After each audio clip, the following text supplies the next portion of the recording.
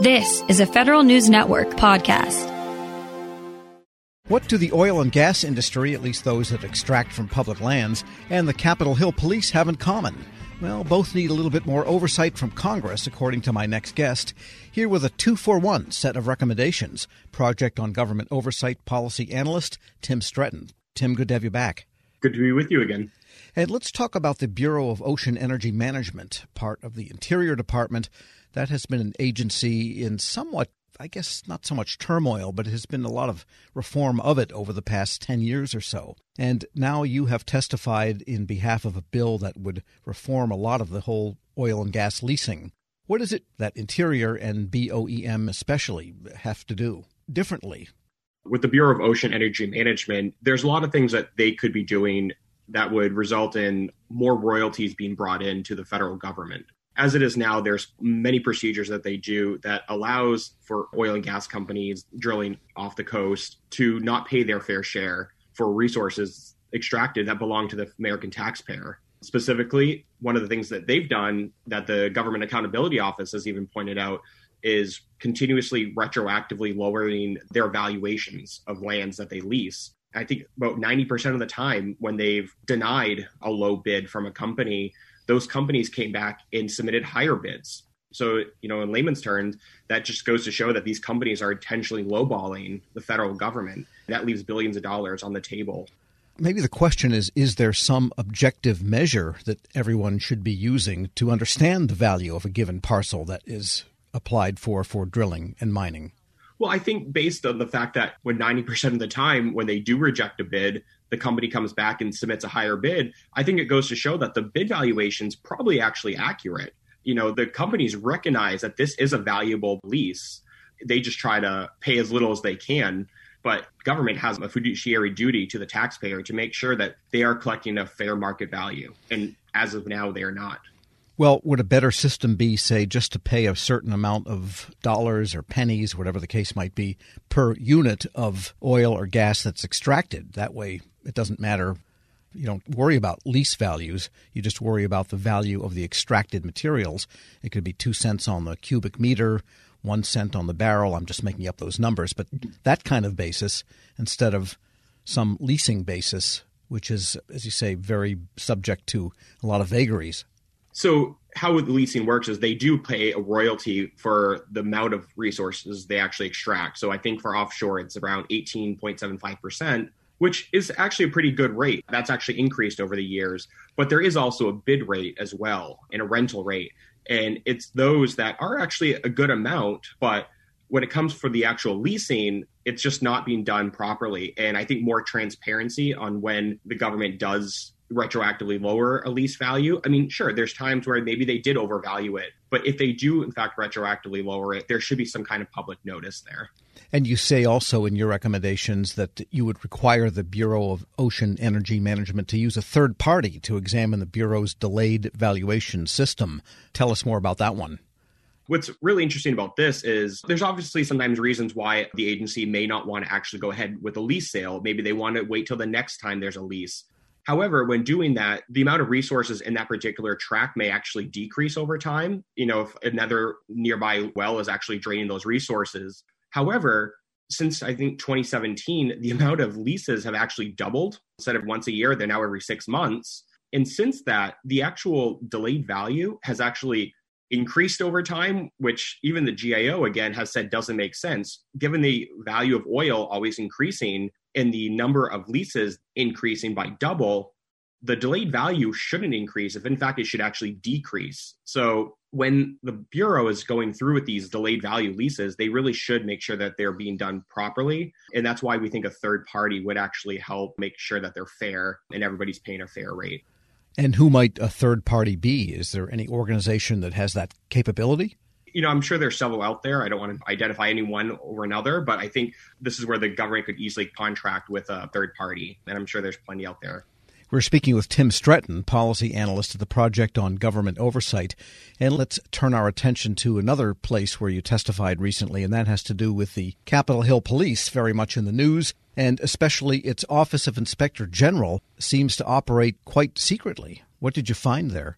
POGO, we are big supporters of inspectors general's offices. They do important oversight work, help identify and root out waste, fraud, and abuse in the federal government. However, in most of these agencies publish all their reports online in a publicly available way. You can see the reports, the recommendations. However, one agency that does not is the Capitol Police Office of Inspector General. And I think now more than ever, given with the insurrection that took place earlier this year at the Capitol, the Capitol Police IG is definitely in the forefront right now of doing their investigation to identify what went wrong and what security failures there were. However, their report, like other reports that they've done, are not public. They are a member of the legislative branch, and they are exempt from FOIA and certain transparency laws. And I think that's really unfortunate given the huge security failure that we saw this year. And the Capitol Police IG has told POGO that they can't publicly release its own reports because the Capitol Police Board has issued a directive prohibiting the release of these reports. And we think that shouldn't be the case. First of all, IGs should be independent of their agencies. And the Capitol Police IG itself on their website claims that they are an independent agency. But if they're taking directives from the Capitol Police Board about not making their things transparent, that inherently makes them not an independent agency. So I think this is where Congress really has a role here to prohibit the board from issuing this directive. And last year, the Legislative Branch Appropriations Committee in the House did pass a directive in their appropriations bill encouraging the Capitol Police Board to make everything public to the extent possible. There are certain restrictions for security and national security, but until this directive from the Capitol Police Board is revoked, unfortunately, we're not going to see any of these public reports. And while we did get a small glimpse a few months ago when the Capitol Police IG testified, those small flash reports were only made possible through the release from the congressional committees, and they weren't actually released by the IG themselves. Just a quick detail question. The board consists of the architect of the Capitol and the two sergeants at arms for the House and Senate? Yes, and I believe the police chief as well. Got it. And so it's kind of interesting, the police chief being able to tell the inspector general what to publish and not to publish seems like an inherent conflict. But do members of Congress get to see those reports? Otherwise, who does see them? They were definitely given to the congressional committee during the hearing. So certain members of Congress should have access to these. But this wasn't just an attack on Congress on January 6th. This was an attack on American democracy, and the American people should have a right to see these reports. So as more of these reports are released, these series of flash reports, we hope the Capitol IG is transparent and is able to post these on their website, as well as, the depository on the Council of Inspectors General. They have a depository of all OIG reports. We hope they follow agency practices and publish them there as well. Just on a note on security, though, even the Department of Defense will oftentimes post redacted classified reports, at least that they exist so people can FOIA them. And even other congressional IGs like Government Accountability Office, they also actually produce their reports in a publicly available way. Yeah, they have a great operation to get them out there. It's really great reading. And yes, we've seen a lot of those redacted reports from IGs, but like you say, at least something's going on, even though the black lines often outweigh the text that you can read in there. So in order for the IG of the Capitol Hill Police to start releasing reports, that would take congressional action then to tell the board, to tell the IG it's okay to publish these things. Unfortunately, most likely we'll have to take congressional action, but the board themselves could rescind this order today if they wanted to. Until that happens, though, I think we have to look to Congress to step up here and make that decision. Tim Stretton is policy analyst at the Project on Government Oversight. Thanks so much.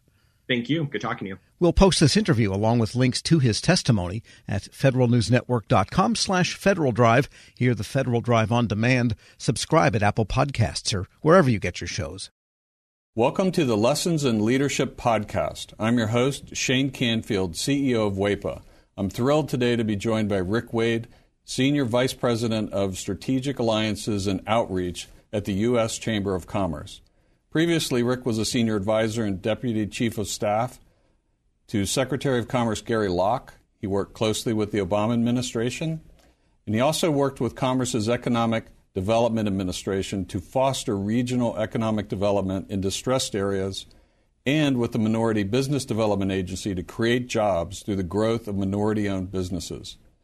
He received a BS from the University of South Carolina and an MPA from Harvard University. Rick, welcome, and thanks so much for joining me. And thank you so much for having me. Look forward to the conversation. Rick, in today's environment, leaders have had to adapt and find new ways to lead with transparency and empathy. But can you tell us a bit about how you've adapted your leadership style? You know, this past year has clearly presented some unique challenges that certainly me, or I as a leader, have had to adapt. You think about a pandemic, for example, that has placed us in probably one of the most challenging circumstances, is sort of lead in a virtual world now. I've not been in my office for nearly a year. And the idea that we don't have the human interaction, which I think is very important when you think about the empathy that is a very important value of leadership. So trying to lead from a virtual environment, Shane, and be empathetic and be sensitive to the needs of others has presented terribly difficult challenge. One of the other defining moments, I think, in our time that has dictated a change in leadership, if you will, was the murder of George Floyd. I think it created a whole different consciousness in America, and certainly within me, about the importance of being empathetic in the way I lead, to be inclusive, to be to lead in a way in which you're very sensitive to the impact of your decisions on others across our community. So it certainly has been a challenging year to adapt, but I'm happy to say that I'm still here and we're moving forward. Perfect. Throughout your career, what have been some pivotal moments or lessons learned that have shaped the leader that you are today? You know, there have been so many moments, Shane. I grew up in rural South Carolina. Quite honestly, at a time when I saw what legal segregation was. I wasn't able to go to an integrated school until middle school, being bused across town. And I remember, as strangely as it may sound, in 1979, I wanted to run for vice president of my student body at Lancaster High School, a little rural school. And I had to run on the ballot as vice president black, literally. And there was another candidate who ran as vice president white. And the irony of that story is that the following year, I ran for president and I won overwhelmingly. That was a lesson for me in leadership. And the lesson there was, perseverance, have the tenacity, have a vision, and overcoming barriers.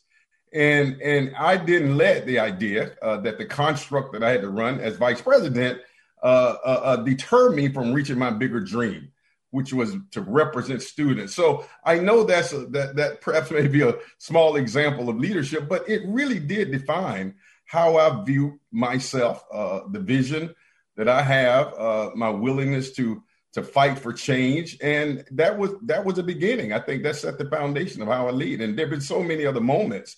One of the most defining moments for me personally was the massacre at Mother Emanuel Church in Charleston, South Carolina. A very close friend of mine, Senator Reverend Clemente Pinckney, who lost his life. And it conjured up, again, these issues of how deep the divide in terms of race in America is. But it also inspired me to lead even more and to lead harder and to lead with diligence and vigilance to help close that divide.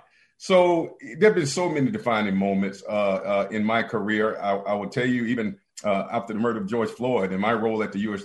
Chamber of Commerce, to galvanize the business community, inspired by that tragedy. And now we have a whole broad, historic, sweeping, what we call equality of opportunity initiative that I'm leading, that I was inspired to develop.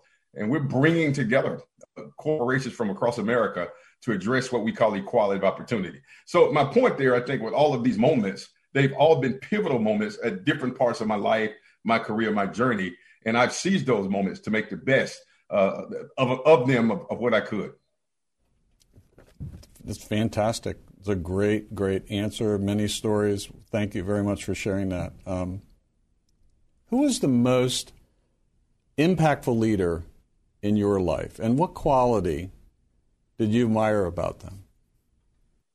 I can't say that I had just one, but I would tell you the one person whose historical leadership has inspired me the most, and that is the leadership of Dr. Martin Luther King Jr. And there's so many attributes there that are consistent with my values. But the one part of his leadership was vision. And I mean, the idea that you can have a dream, which we often define and think of his big "I have a dream" speech.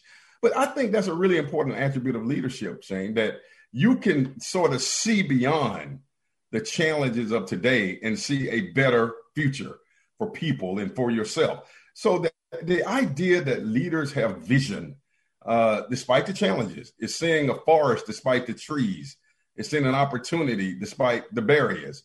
And that attribute, I think, is one that I embody. I mean, I'm very optimistic, despite the challenges, despite the circumstances. So the whole notion of vision was a very important attribute that I learned and that I've tried to emulate from the leadership of Dr. King.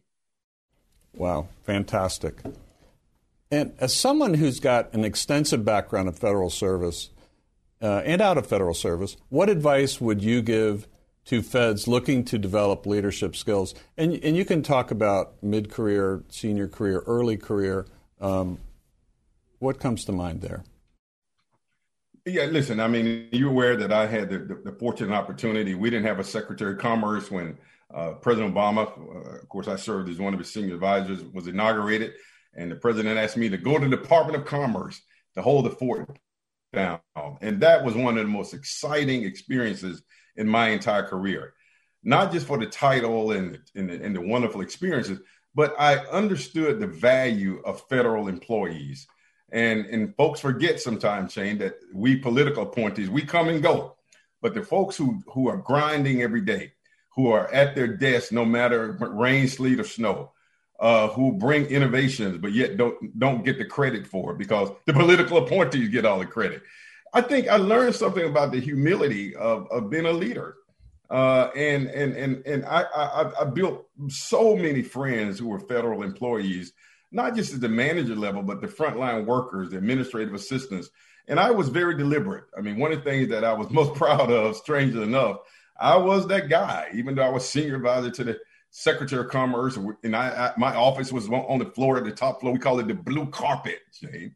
But I made a deliberate point to go eat in the cafeteria every day, as many days as I could, just to sit down and talk with employees. And I grew from that.